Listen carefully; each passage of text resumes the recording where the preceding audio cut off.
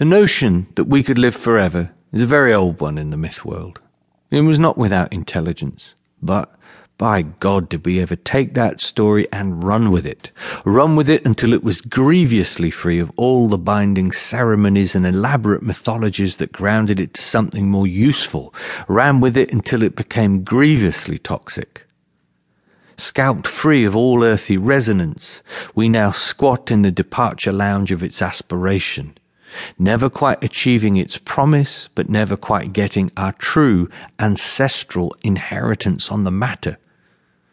A holding pattern of tacit depression prevails. We're trapped in a vast airport with very bad food, unmentionable music, and a queue to the restroom.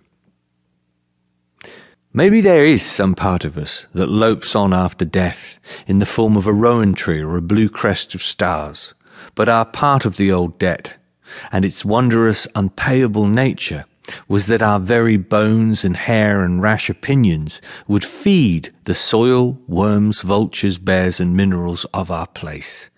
We got beautifully devoured. We gave up the landlord's portion.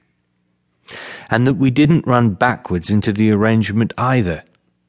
That we would now be trying to ascend that arrangement is a heart-breaking and recent and wretched degradation of events. But it's true. We touch so little these days. We let the diggers do it for us.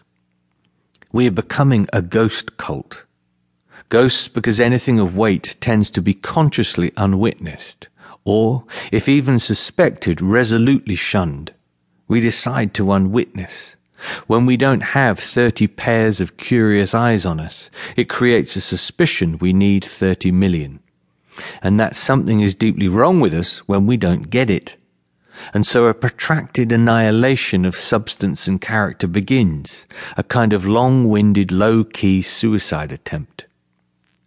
Because we privately suspect we are ghosts, we presume we can float through life, trusting only the erratic, far-distant pulse of our feelings, and gaze bemused when our children are ripped, almost crazy with sorrow when we separate.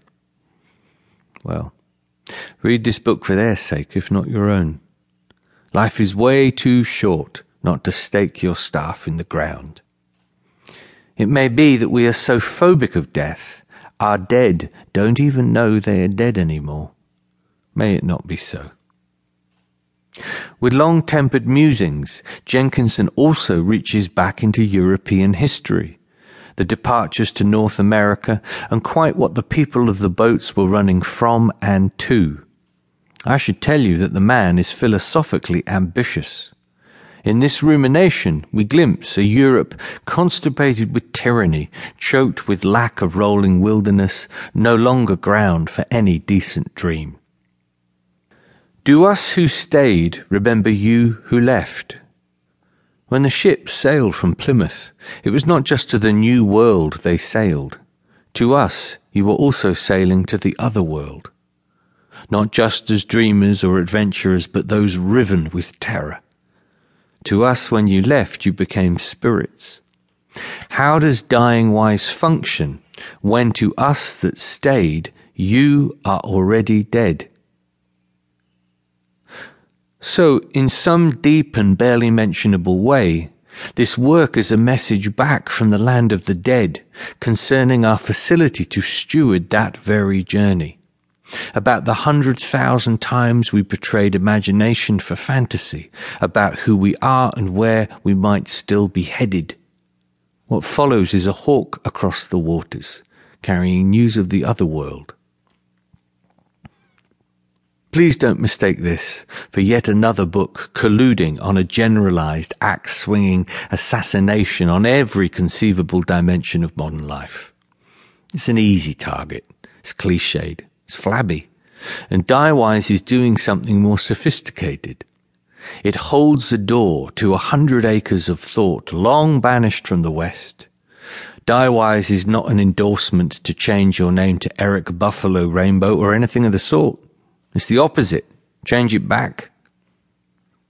A true story man, Stephen paints image after image on the cave wall of his parchment. The vastness of the ideas are often brought into the agility of